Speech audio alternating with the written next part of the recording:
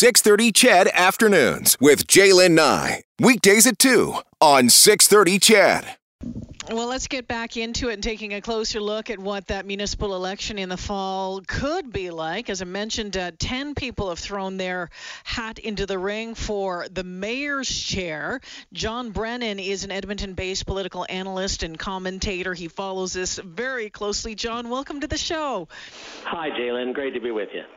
Great to be with you as well. John, it's getting pretty crowded in the race for mayor. There's some pretty big names in there as well. If we look at Kim Crushell, Mike Nickel, Michael Oshry, Amarjeet Sohi, Diana Steele, Cheryl Watson.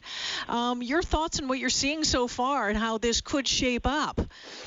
Well, it's a very diverse field, as you say, Jaylen, and it's really exciting and a positive development for Edmonton's municipal election that we've got such an interesting field of candidates for the mayoralty. I think Amarjeet Sohi announcing today was sort of the last shoe to drop because he was the last big name we were waiting to see if he was going to enter the race. And now that he has, I think the field is now set.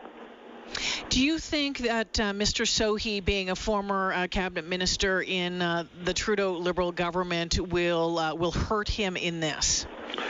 Well, it'll help him and hurt him. It gives him more experience because he now has experience in government at two levels, both at the municipal level when he was a city councillor representing Ward 12, in southeast Edmonton from 2007 and 2015.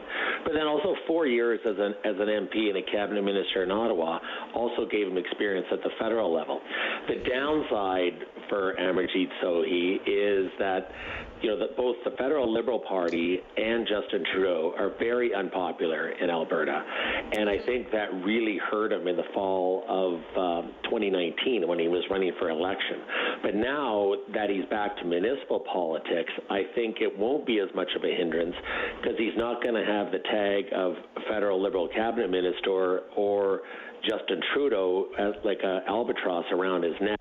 So actually, I think it'll actually help him now that he's back on his own. John, it's interesting. You look at this list of names, running for mayor and some with a lot of really great experience on council in business. I looked at the voter turnout for the last municipal election at 31.5%. How much of a concern, and I'm going to say it like vote splitting, but I'm not sure that's the right word, but you have a lot of really impressive candidates. People are going to be saying, okay, do that. I'm going to put my vote here. We might not see one go far and away like we have in the past with Don Iveson. So with that many good candidates, how important is it going to be for them to get their message out and their message out properly and then get their supporters out? Oh, it's going to be hugely important, Jaylen, and it's going to be difficult as well. We've never had the circumstance like we have now in Edmonton of a municipal election campaign during a health crisis, during a pandemic. So it's going to be, the campaigning is going to be very different from all the elections I've ever been involved in the past. Candidates aren't going to be able to meet with large groups of people. You're not going to see the usual speeches to community groups and groups like Rotary clubs. So much of this campaign is going to have to be done online and through social media, the candidates' websites and trying to get their message out through social media. Because even the ground campaign, and that is when volunteers come around and knock on doors, that's going to be limited, at least until things get better with the pandemic.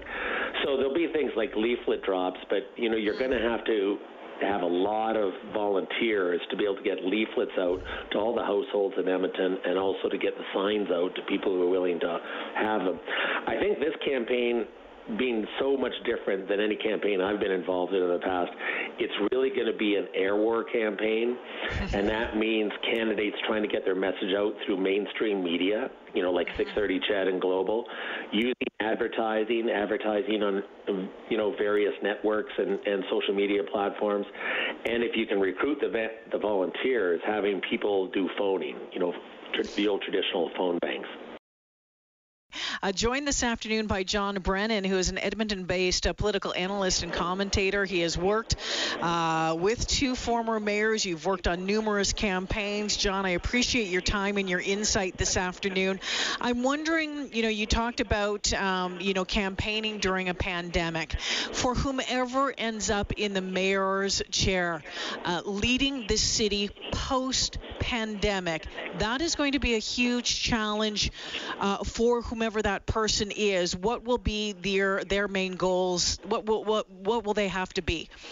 You're absolutely right, Jalen. This is going to be the biggest challenge facing the next mayor and the next council.